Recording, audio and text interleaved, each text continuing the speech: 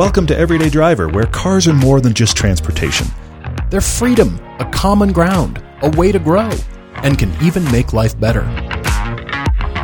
We're here to help everyone find a car they love. And discover all the ways they connect us. I'm Paul. I'm Todd. And this is The Car Debate. It's Friday, it's summer, and it's hot. I thought I'd just go ahead and start that way. We are in the middle of summertime. We complain sometimes, or we mention sometimes when it's crazy cold here. I just thought I'd mention it got crazy hot here.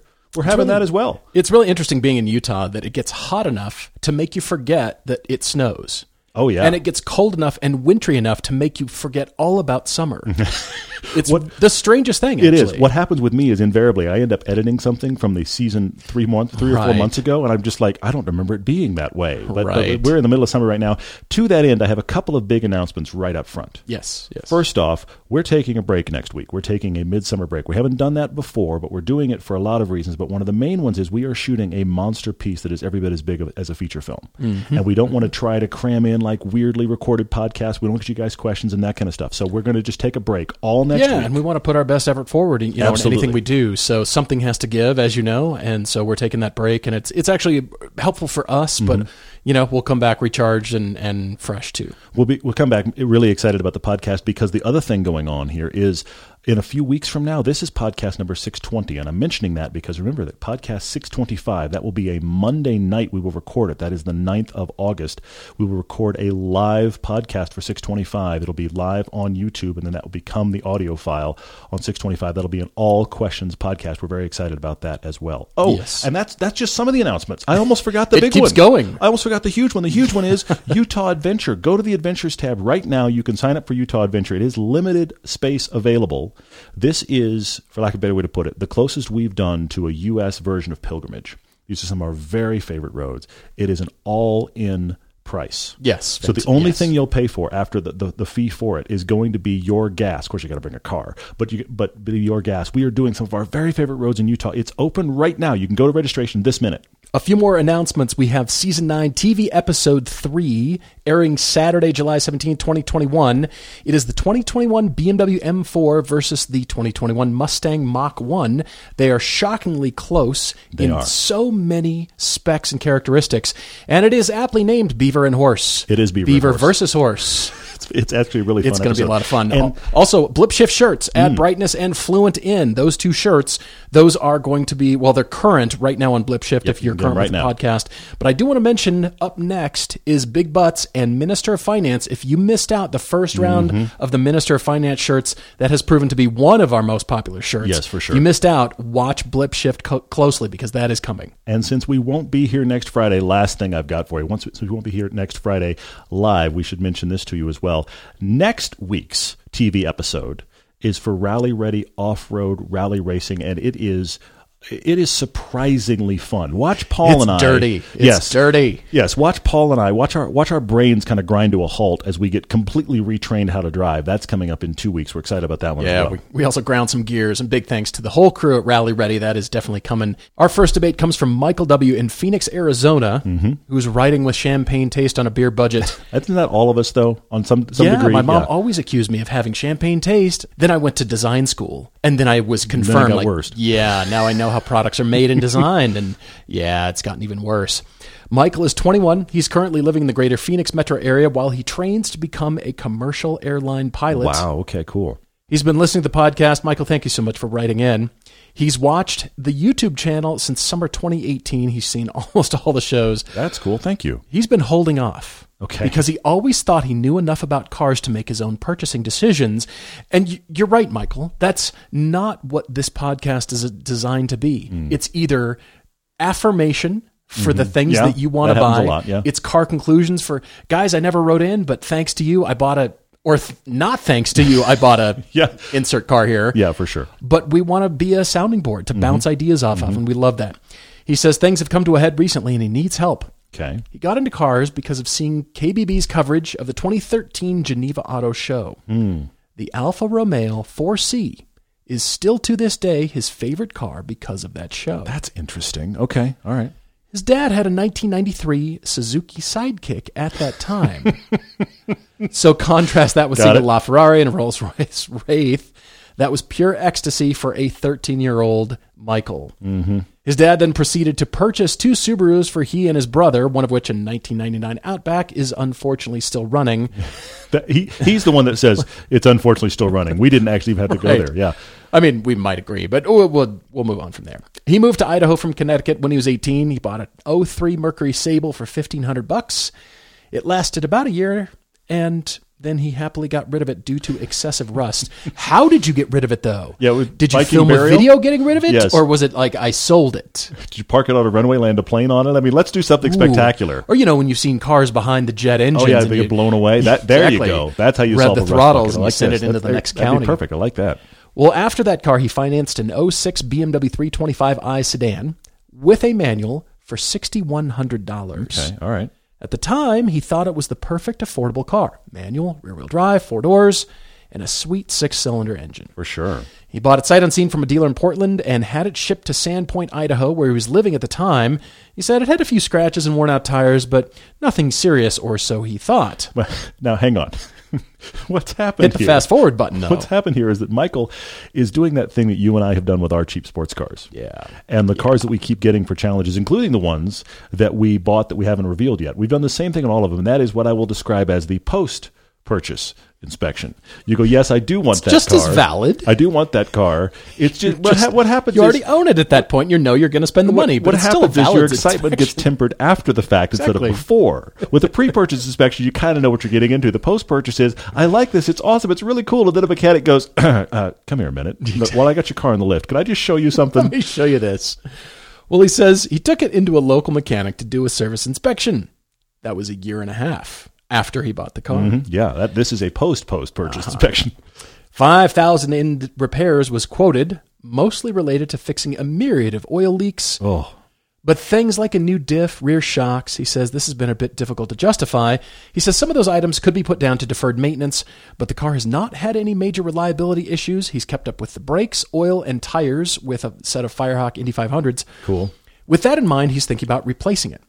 If he did everything. Now, Now look, here, let me say both sides of this issue. First off, if you get a really good mechanic, they're going to be smart about it and say, here's everything you have to do, and here's all the stuff that while you're doing the have-tos, you should also do these things. It's the while you're in there kind of thinking. And I understand, because we've all been here. You kind of feel like you're being taken advantage of. Because $5,000 in repairs on a car I paid $6,000 for, what are you talking about? That's a kick in the boop, boop. Yeah, it is. But it does become one of those things where we can address the stuff that is really bleeding, or we can address all of the wounds, and your mechanic is going to go, here's everything it needs. Yeah. And then you have to be the one to be like, we're only going this far. But $5,000, I mean, basically, he has to buy the car again if he does all of those repairs. This is why he's replacing it. And Michael, as you know, mechanics want to get your car back on the road. They want to get it perfect again. They want to get it running right. And that's their headspace first. But then you and the mechanic have to think about safety first. Really does have to happen, because if it's a safety issue where it might cause a problem, you lose control of the vehicle, that has to be addressed first and foremost, and you do need to spend the money on that kind of thing. Yeah, but then, you have to decide, how much can I afford? How much do I want to live with that light that's on the dash? Or, you have to balance that out, and I think you did. But at this point, you're wanting to replace it. I don't blame you. Yeah. It says from a dynamic standpoint, the car feels like a compromise. It's heavy. It feels heavy, at least, at 3,400 pounds. He says the shifter is less of a rule and more of a guideline. This stick right here, that suggests the next gear. The car might not pay attention to me, but second is in that direction. At least I tried. He says the hydraulic steering feels amazing. The cornering balance of the car is near perfect, but it just feels soft. And I'm not surprised. That car, 2006 BMW 325i sedan, is very solid, but I would not describe it as a standout either. Right. Well, he says he knows he could throw money at it. He could fix and upgrade the suspension. Yes, of course. Absolutely. Welcome to the money pit. Mm-hmm. He says last year he drove a selection of very different cars, trying to find something with a better ride and handling combination. He offered up a long list. Big list, yeah. A lot of sedans. He did drive the Hyundai Veloster and DCT, a Stinger, the Miata RF 2020. Julia's on here. Alfa Romeo. Julia's on there. Of course, the BRZ, a Mazda 3 Turbo. He's driven some modern, interesting, fun cars. And I like that you've done your drive homework already, Michael. Tons of it. You really know what you like. And he said out of the ones he drove a 2020 Subaru BRZ, and he felt like this is the exact right car for me. I wish the motor was better, which made him go, welcome to the world. Yeah, that's getting updated. I wish the motor was better. Yeah. But he says the new one that's coming is too expensive. Yeah, well, most everything he drove is too expensive for him, yeah. Now, he's been doing his drive homework based on his expected budget after finishing flight school, which is about $30,000 to $40,000, not on the budget for replacing his car in a few months since he was expecting it to last through flight school. Yeah. But that has changed. That's kind of out the window, even though, he was kind of doing the pre-plan, way out there. What do I want if I'm spending $30,000 to $40,000? Because I'm going to spend it in a couple of years when I'm done with flight school. Now I have to get a car currently. Yeah. There's the now that you got to pay attention to. And with the expenses of flight school, he's telling us that his budget is now something below $10,000. Well, he's spending $2,000 a month on flight school. Man, oh man. And he expects to do that for at least another year, which of course doesn't leave a lot of money for a car. And he says all in, currently he's spending about $450 a month, including the car payment, insurance, gas. He'd like to stay as close to that number as much as possible. Wow, okay. So that means a budget of $10,000. Yep, that's how it adds up. Not the future flight school budget. And to be honest, it's hard for all of us to say, I'm going to shop for that car based on the job that I just applied for. Can't do that. Yeah. Even though I am thrilled that you're becoming a pilot, we need pilots. Yeah, very cool. I love that, Michael. So I wish you all the best in your career. That's fantastic. It's very cool. And I believe you will get a job because pilots are in very high demand. It doesn't matter where you go. That huge expense of per month to become trained is going to completely flip. And so that would have worked, but it doesn't work right now. Right. And so, you'll almost kind of have a guaranteed job. Almost, right? But we just don't know what that means, so we can't shop for that. Yeah. We got to shop right now, and the problem is Michael's saying, I need fun. Yeah. I need it to drive well. I can't just get the replacement car to limp through because of the disease that's in all of us. For sure. So because of that, he thought, I'll just look at hybrids, like the Fusion and the Camry. He could get a newer car with that budget and offset the cost with the better gas mileage, but he abandoned this idea specifically because he wants joy in his life. That is his quote. Of course. I still want joy in my life. Of course you do. He prefers rear-wheel drive and a manual, although these are not required, he says. He says having remote start for the AC would be nice. That's a bit of an aftermarket kind of a thing. We got to take some things off the table, Michael. That one's going. I'm sorry. I love the idea. But he says it might be worth sacrificing the manual on the altar of comfort. Is that just like a giant pile of pillows or something like that? Yes. He doesn't need more than 2 seats due to his friends suddenly not liking to drive with him anymore. Do you drive quickly, Michael? Is this what's happening? Are you chucking that BMW around, or are they scared of the BMW? You haven't clarified here. I really wonder. Yeah. He says they're not going to talk about it.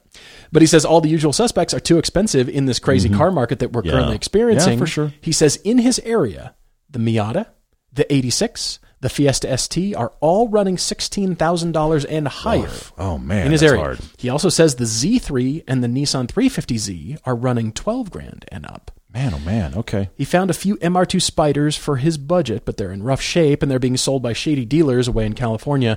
By the way, Michael, if you're looking for shady, try buying an old Maserati in Las Vegas from a used car dealer operated out of a bail bond lawyer's office in a strip mall next to the airport with a credit card at night. Every part of that was a no-no. We checked every box for this is not the right way to buy a car. We did them all. Also, we arrived at the dealer. Get a bad feeling in your heart? Try it. We arrived at the dealer at dusk. So we didn't even have bright sunlight to check out the car. It was just, guys, could you pull out your phone? So I need some light. Which we did. If you could have made a list of the terrible way to buy a car, that Maserati purchase, which thankfully was wonderful. If you haven't watched our cheap sedan series, that Maserati's wonderful through that series, surprised us all. But it started about as shady as possible. Totally. Well, Michael's looked at getting another sports sedan. He says a Lexus IS or a Cadillac CTS. He purposely avoided Lexus when he was shopping 2 years ago because it drove worse than the 3 Series. And he says, I'm not satisfied with my car currently, so going backwards doesn't make sense. Yeah, I can see And the CTS gets worse gas mileage, so that it would cost the same to run, so it's not helpful. But he does say he adores Mini Coopers. How we're switching Okay, one all right. BMW product for another. He's like, is that the right move here? That could be concerning. Lateral Yeah, move. for sure. He says golf and GTI, that's interesting. He'd prefer to stay away from German cars until he has the budget to take care of one properly. How about Italian cars, Michael? Just asking. Jeep Maseratis, they're out there. Just It's terrifying. asking. Yeah. This puts him in something like a Civic or a Veloster. And he says when he was 17, he drove an 06 Honda Civic Si, and he was introduced the idea of a 7,000 RPM plus rev limiter. Pretty cool. He says that was fun, but he was a snob at the time and wanted rear-wheel drive. I can see that. Yeah. He's never driven an older Veloster. He was also reminded, he said, when reading an article about a potential hybrid Miata, that the Honda CRZ still exists. Yes, it does. What's fascinating is as I was reading through your email, Michael, about 2/3 of the way in, I thought, has he looked at a Honda CRZ? And then you hit it. Yeah. Which is awesome. Keep going. I love that stuff leads him to other cars. I totally agree. That's wonderful. And you're rectifying your snobbery and your desires against flight school, your age, and your budget. Yes, and he says, look, what I like about it is it's manual transmission, the gas mileage is good, and the insurance is good. The problem is it's rare, and he's never actually driven one. He's kind of asking, is this a viable candidate? And I have to say to you, Michael, yes, absolutely. Now, it is a small hybrid front-wheel drive car. So it pushed real hard. Guess what? It understeers. Yes. Not a surprise. It's not going to have your rear-wheel drive rotation that you were used to on the BMW. The BMW may not have been everything you hoped for, but its rotation and dynamics are going to feel different than this small little front-wheel drive. However, watch our piece about it, which is old now, but watch our piece about it. We both were pleasantly surprised by that car. I still dig it. I think it's great. I love that you brought it up. Yes, that's in your budget. I believe, though, Michael, that I have the car for you, the perfect car. I want to start, though, with your Lexus comments because I was wondering about the first generation Lexus IS 300 built very from first. 98 to 05. Sure. Manual, rear-wheel drive. I found you one. 2002 IS 300 base. It's a 5-speed. It's got 136,000 miles in Redmond, Washington, so it's not too far from you. The problem is the owner's asking $14,900. You're kidding. I am not. I mean, That's they're like cool. a record scratch kind of. They're cool, what? but no. $14,900, almost $15,000. What was the mileage on it? 136 That seems. I mean, look, I for know the world is 20-year-old car. the world is nuts right now, but that seems really high. That seems high to me. So I moved on. And because of Todd's announcement that we're doing this summer break, we're doing the Cheap Sports Car Challenge with all the cheap sports cars that you can buy, just like the requirements that we set out to with our 2 cheap sports cars. Yep. The same requirements apply to all of those cars. We have 8 cars total. We are shooting that. And I will say we have found BMW Z4s and Z3s for under $8,000. Yes, we have. That was the thing. It's everything we're going to have in this shoot. You can find it currently for less than $8,000 using the same parameters you and I did to get our Z4 and our SLK. We're using those parameters again right now in the midst of this madness, and we're finding stuff. Yep. I liked your idea about the older Mini Cooper. You could spend less, but then you're just waiting for something to blow up. Yeah. Yeah, maybe. But here's your perfect car. Way back up at the top of your email, you said when you were 13, you saw the Alfa Romeo 4C. He says, to this day, it's still your favorite car. Okay. Where'd you go? How about a Fiat 500 Abarth with Oh, pretty much sure. the same engine? Sure. Yeah. Michael, if you go to autotempest.com/everyday and you type in your parameters, 500 Abarth, doesn't matter the year. Yeah. You can Yeah. use manual transmission, but most of them, fortunately, I found are manual. And with a price cap of $10,000 and under, there's pages, loads and loads and loads of these cars under $10,000. I found one with under 40,000 miles for $10,000. Love it. I mean, to the point where I think Todd and I should just go buy 2 of them right now. We should just like it's buy our next 500 challenge, just Abarth. because What are we doing? We have them. Why did we not buy a Bart's? Right. A Bart's for everyone. There's pages of these Interesting. cars. It's good. That's why I jokingly asked you, how do you feel about an Italian car? Sure. But you liked that 4C. You liked that car. Yeah. How about something Yeah. close to it? You mentioned the CRZ. How about that kind of car, front-wheel drive, fun to drive? Yeah. Only in the 500. That's excellent. The Abarth. I do like that. I think you would dig it. Yeah. And it's for now. That's the biggest thing. It's different than your BMW, but it is for now. It's just for a period of time until you do graduate and get your job. and then go shopping with your new budget and get that rear-wheel drive.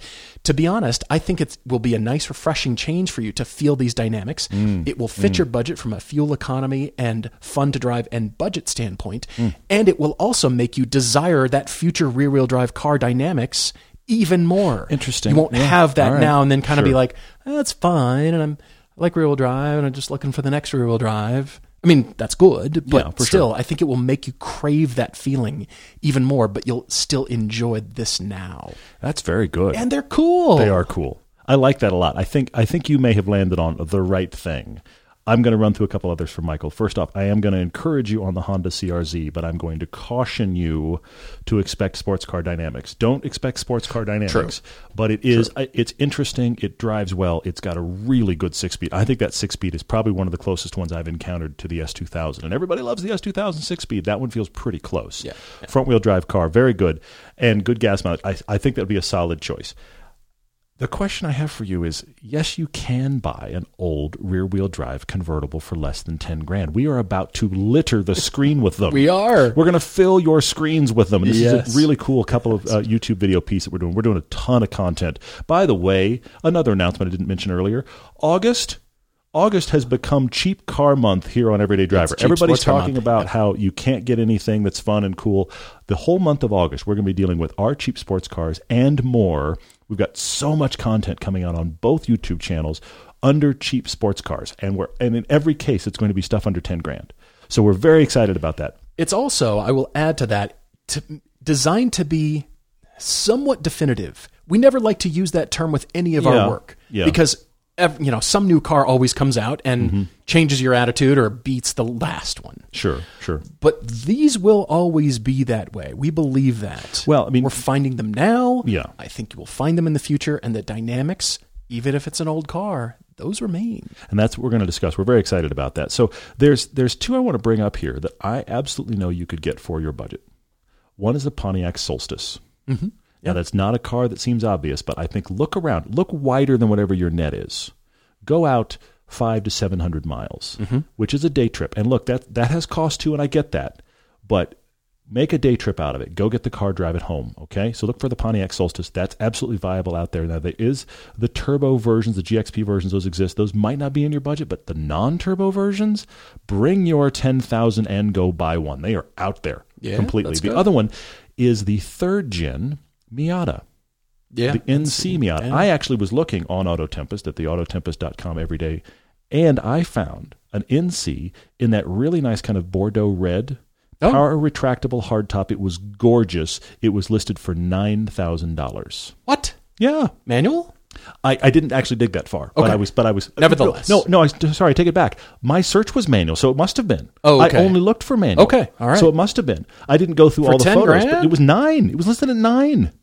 Now, it was around 100,000 miles, but who cares? That's going to run. So I think look for those kind of things because they are out there. Now, I like your point, Paul, and that is if he goes and gets a Fiat 500 Abarth, he has a little bit of Italian experience. It just touches on that 4C a little bit. And it gives him a totally different dynamic to what he's had, which gives him a reference point for later. I do like that a lot.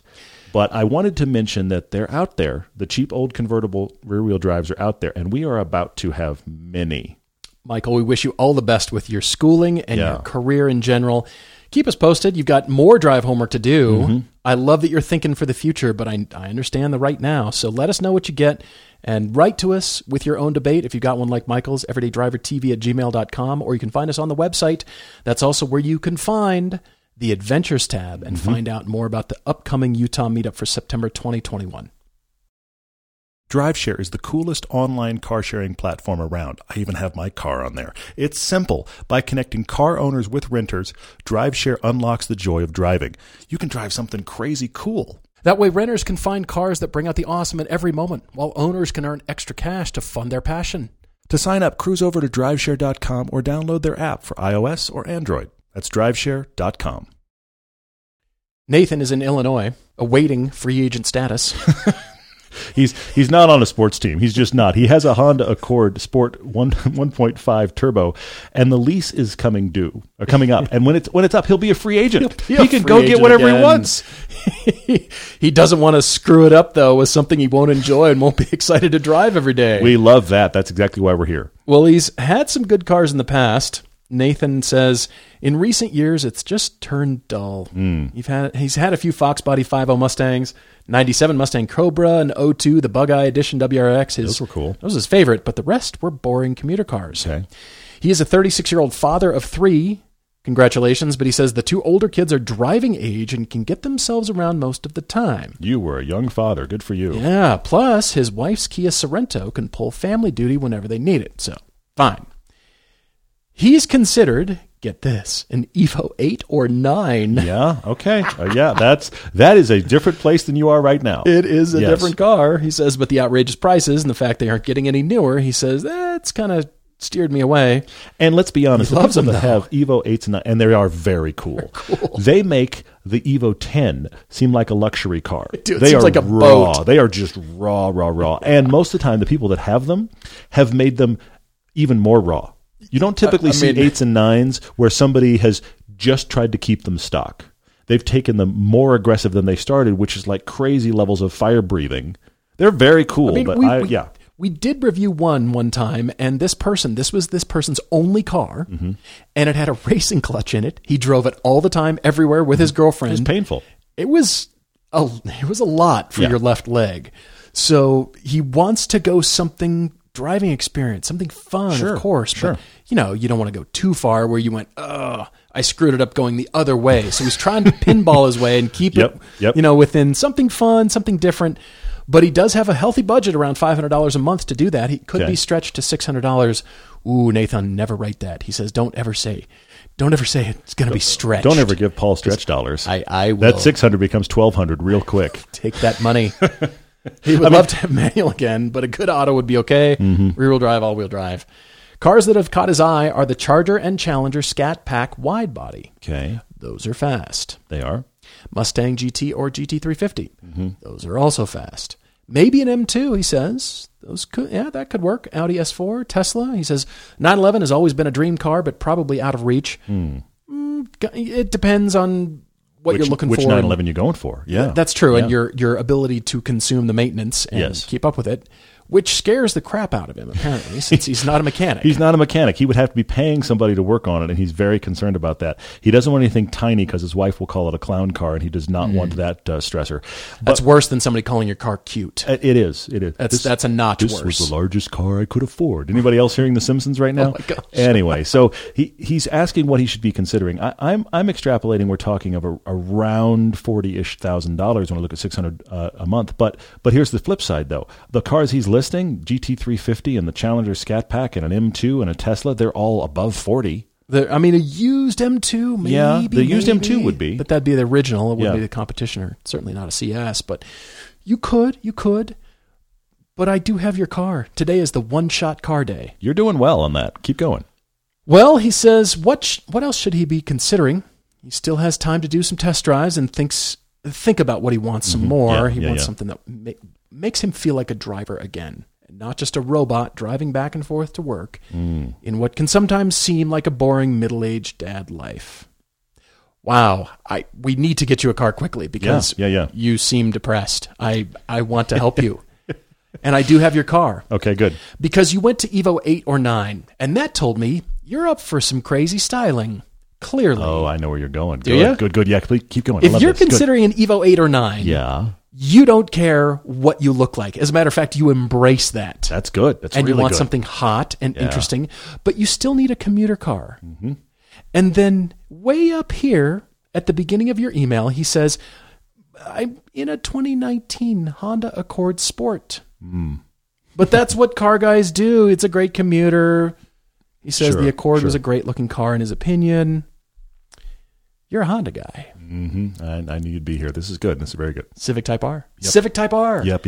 It's like Honda, kind of built an Evo 8. I mean, not quite as nuts. Yeah. But it's the modern day. But it has the suspension that transforms this beast from soft and commutery to awesome. And Yeah. you will not believe that it's front-wheel drive. You will not believe us. You will not say, guys, front-wheel drive. Come on. And I know that's not on your list. You said rear or all-wheel drive because of your WRX love. Sure. Yeah.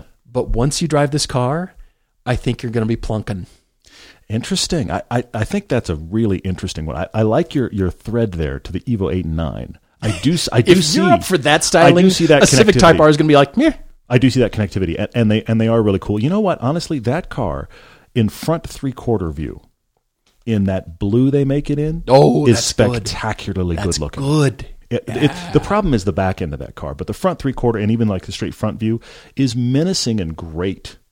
Yeah, the blue And would it look great. and it does drive really, really well. It's really cool. Yeah. And you can take the kids. And then now, because your kids are driving and they're kind of into cars and it kind of matters, they will say, look what my dad drives. Probably, yeah. Like, my dad's cool. Why can't I drive that? Because you're 16. That's Exactly. why you can't drive that. But man, my Yes. dad's cool. I want to drive. I want to ride it, all that stuff. So, That's funny. Nathan, that's my recommendation. Civic Type R. Nate, I have 3 very different recommendations for you, and they fall into the category of how much of a dad do you want to be? And I don't mean that as an insult. I mean that as how much do you want a kind of dad-feeling car, or how much do you want a nutty car? There are 3 that I have here. I'm going to start off in a place kind of similar where Paul was, where I just thought, let's just get you something fun. Yeah. That is ageless. That's just fun. And there I have to go Veloster Inn. Current Veloster Inn. You get a new one, probably have money left over in your budget. Totally. Current Veloster Inn. I think that is another one you should get. You get that light blue that they make for that car. Yeah. Very cool looking. That is another one with adjustable suspension, adjustable everything, manual transmission. It is front wheel drive, which you're not have a tendency to lean toward. I get that, but you need to at least go drive it because I think it will surprise you. Yeah.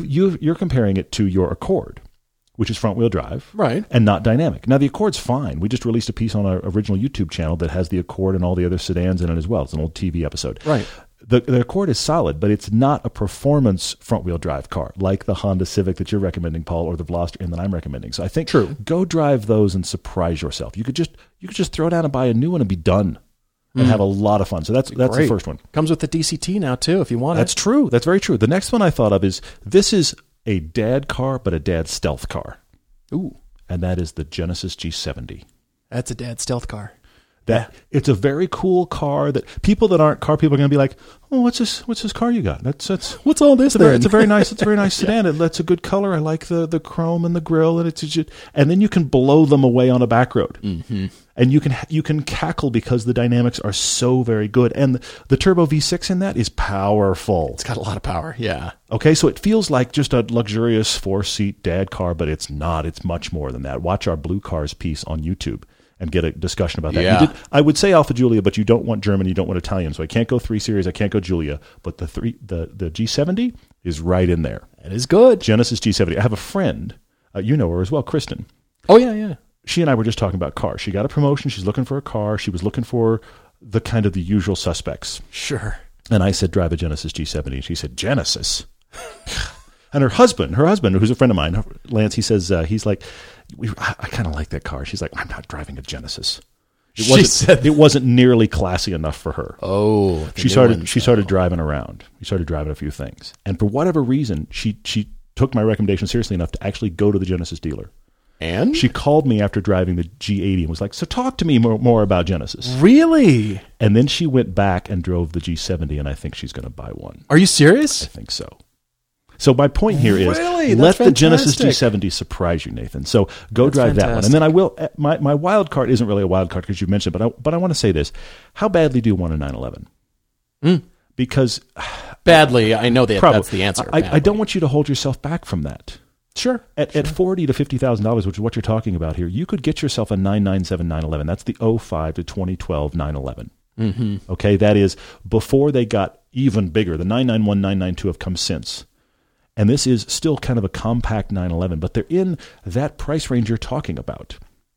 You're not going to get the hottest one they made. True. But get a standard or an S model with the 6-speed and enjoy yourself. And those cars are known. Okay, yes, if you get the early ones, you're talking about possible IMS issues, but that is such a tiny percentage of those cars. And most people that had them have actually updated that at this point. And that's a weird place where if you get one with high miles, the IMS is less of an issue. It is. So I think with your budget, you really could shop 911.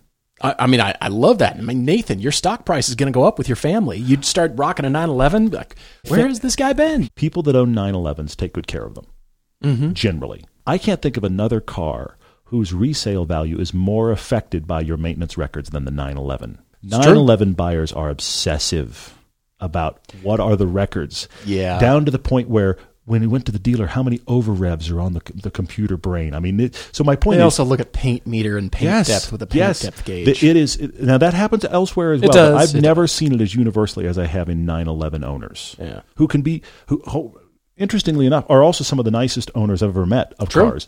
But they are obsessive about their records and what were the records when I bought it and what is. I mean, I've never gotten as far into the weeds in those conversations as guys that have 911s. So I think you buying a 997 from somebody that has loved it, you're buying a car that is well taken care of and known, and you'll probably have all the records. The downside here is when it needs something, it's going to cost you about 20% more than if you actually got anything else worked on. Trifles. However, I don't think it's going to surprise you with random things breaking. Buy one that's well cared for, that's been well loved, that has all the records, and just pay for stuff when it needs stuff. And I don't think that's going to be very often. So that's my wild card because I know it's a stretch for you, but those are my three. It is car wash season. Always wash your car in a cool, shady spot. And always use the Brilliant Finish foaming sprayer or the Boss foam cannon from Griot's Garage. You can create a high foam blizzard party right in your driveway with little to no work and avoid the wash-induced scratches. It's the safest way to wash your car. Try the Griot's Garage Foaming System Complete Kit today and see what the foam is all about. And don't forget, Griot's also has full ceramic family of products, including Speed Shine, Wash and Coat, and a 3-in-1 wax. Griot's Garage products are 100% guaranteed, and all the liquid products are made in the USA. When you're ordering at griotsgarage.com, use the code eDriver for 15% off liquids and 10% off everything else on your order just for our audience. That's GRIOTS. Enjoy the finest quality car care products you can buy at griotsgarage.com. Damon D has a design question. Okay.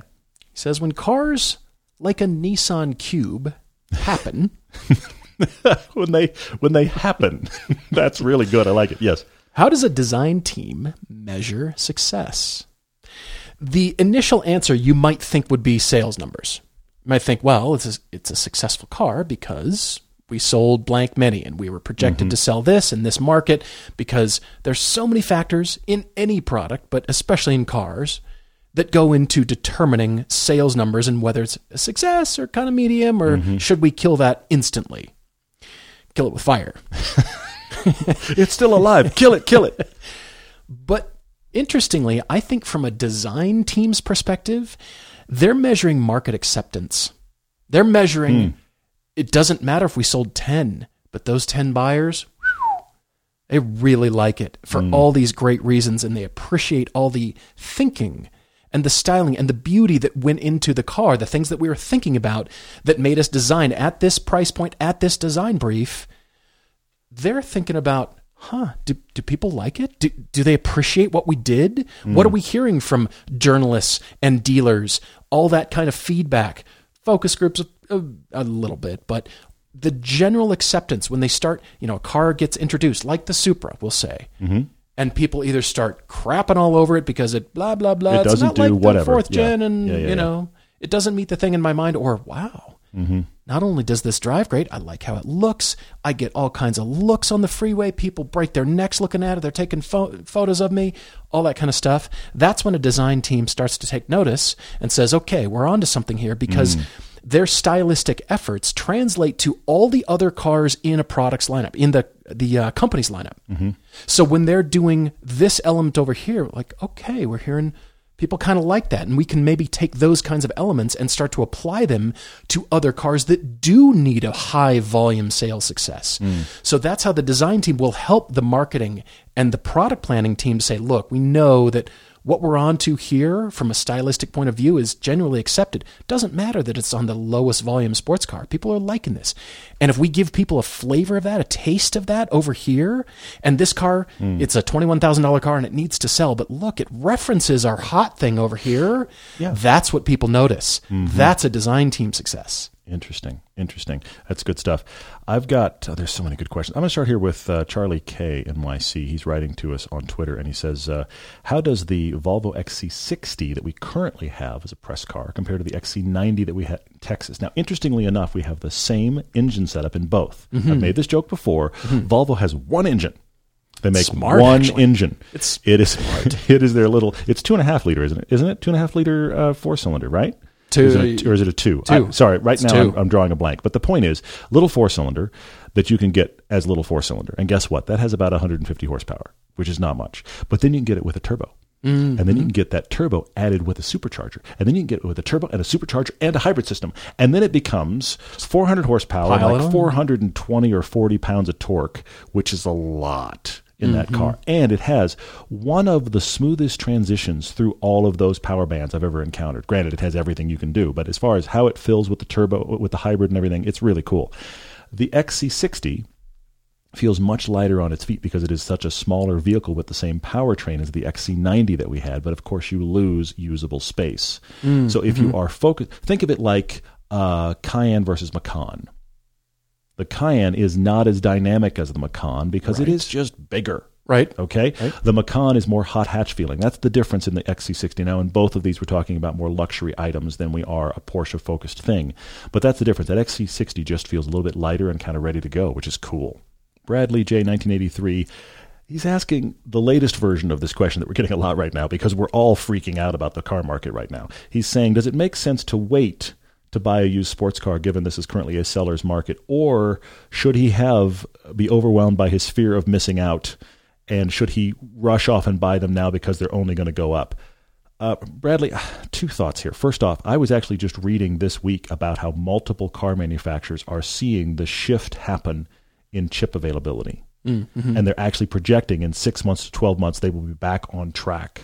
Okay, so that market's already turning. They're already seeing their supply chains recover, and that market is returning.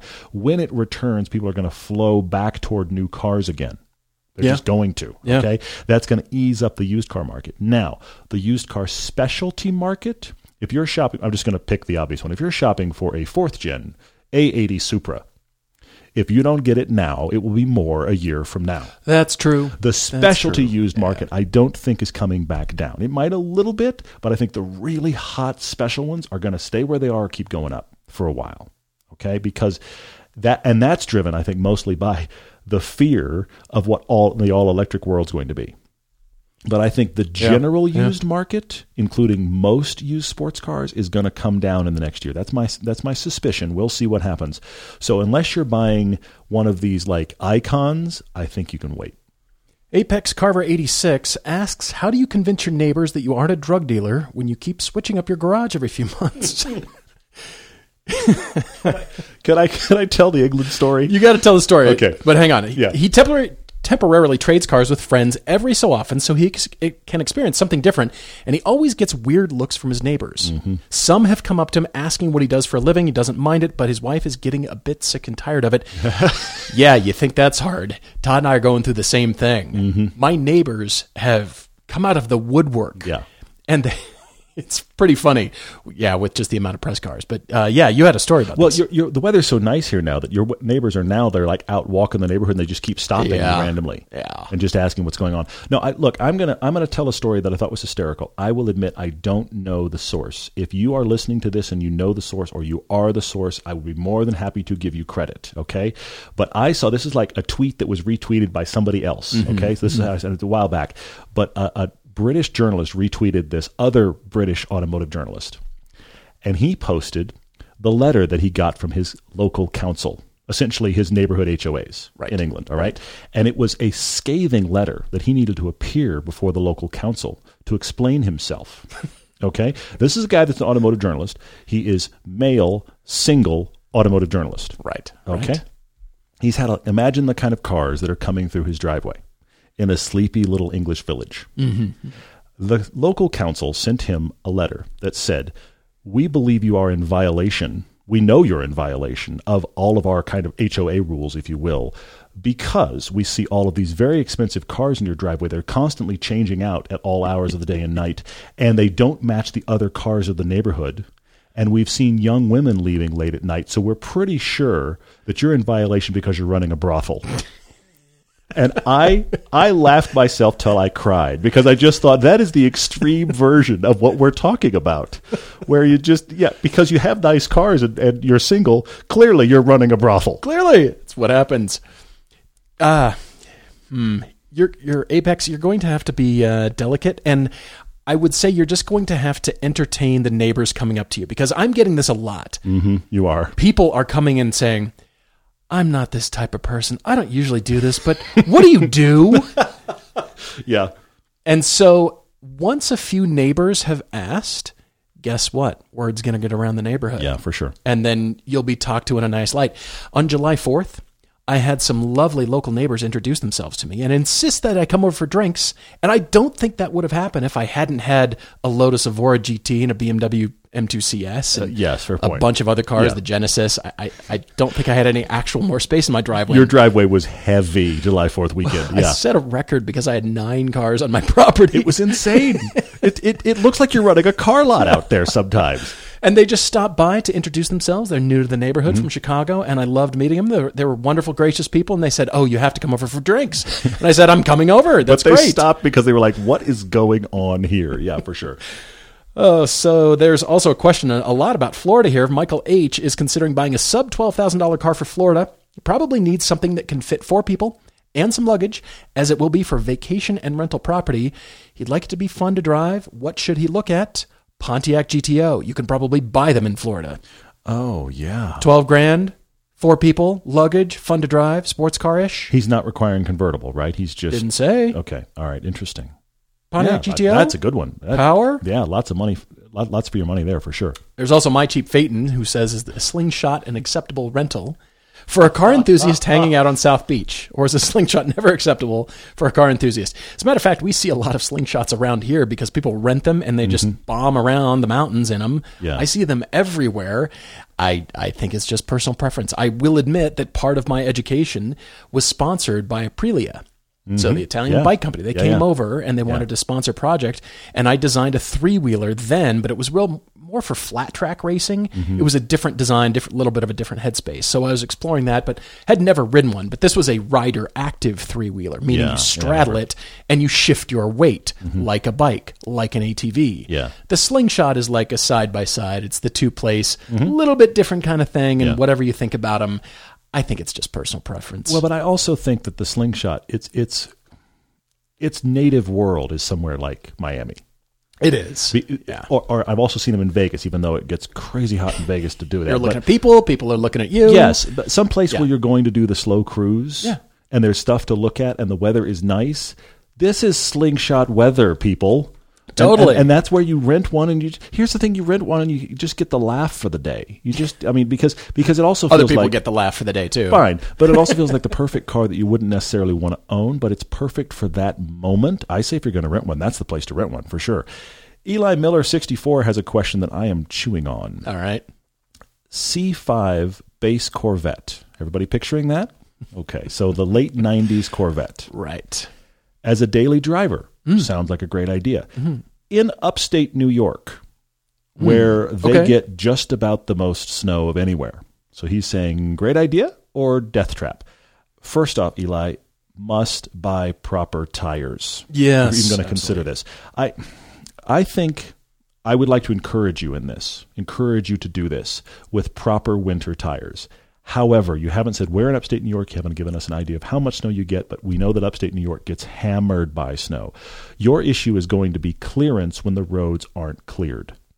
That's going to be your problem. Okay. Yeah. So having driven an FRS and other things in the snow, I don't think the fact that it's rear-wheel drive is your issue. I don't think that's it. It's just going to be sheer ground clearance. If you live in a place where they actually plow roads regularly enough that that's not an issue, they're like normally plowed, I think you'd be fine. I think people are going to look at you really weird, but I think you're going to be fine.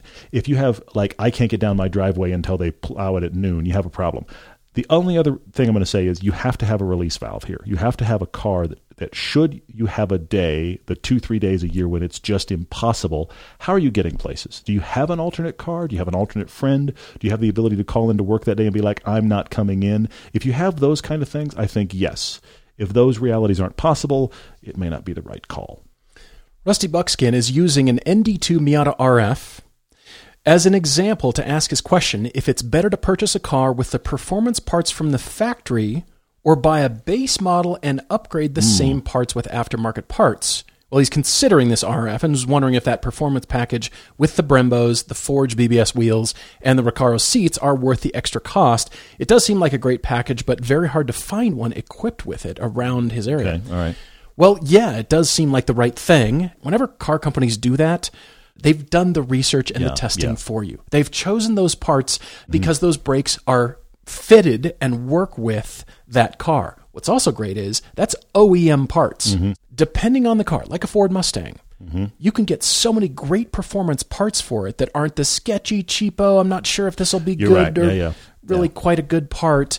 You can comfortably and safely, with confidence, go buy so many different aftermarket parts from so many different companies. Power Stop Brakes is a great example. They're our sponsor, and they upgrade you above stock for the same price as stock. Yeah. Then when you're getting into even more things like springs and shocks and that kind of stuff, well, you know the parts are going to fit. When it's like this and you can afford it, I say go for it. But if it's not, buying the base model, I think you're going to spend more time, more effort online, and you still don't have quite that good feeling about, did I get the right part? Because, well, we offer these parts in Sport and Street and Race, and then full race mode. Which one do I need? Who am I? Who am I? Exactly. Did I buy a race suit this week? I did not. Okay. Right. So you're going to be starting to sort things, even though you're technically spending less money, but now you've also just bought the parts. Do you have the ability to install them? Yeah. If you're not, you're paying somebody to do so. So now your costs went up again. Yeah. Again, that ND2, that RF, has the stuff installed. It's ready to go. Yeah, it's a bit more expensive. But then if you're sourcing parts and you're going, well, now I'm tuning the car, and it leads to a deep rabbit hole because it does. Now I'm replacing that. Well, that comes with those shock snubbers and that new hat on the thing, and it's a deep hole. Oh, look, that sway bar's on sale right now. Huh. Well, I'm not a guy that ever says shop for resale. But I am going to say in this case, what's interesting is if you pay the extra money to get the performance pack, that car is worth more, period, than it will be if you buy it as the base model and you put parts on it. Because typically when somebody is selling, and please don't buy for selling. I'm just using this as a logical exercise. If you buy that car and you put a bunch of aftermarket parts on it, it will sell for less than if it were the base car with nothing on it, which is what's crazy. Now, don't buy it for that reason, again. But the other thing about it is, the only time I think this is okay to do as the base version, when you really want the performance version, is if you know you have somebody like Flying Miata, who races Miatas and is known in the industry about they actually fine-tune stuff, and they will sell you a package that does X. You want the car to be like this? Buy this package. Most cars have lots of companies that try things. A few cars have companies that are known to do it right. Flying Miata on Miata is way up there. Now, I also think if you've driven the base RF and you like it, I think you would only like the performance pack more. I think that is a car that if you test drove the base one and you said, I think I'd like the performance pack, I think it's worth shipping one in and buying it. Yeah, so agreed. I prefer to always tell you don't be your own R&D department. There's obviously gray areas. Guys, we sure appreciate all your social media questions.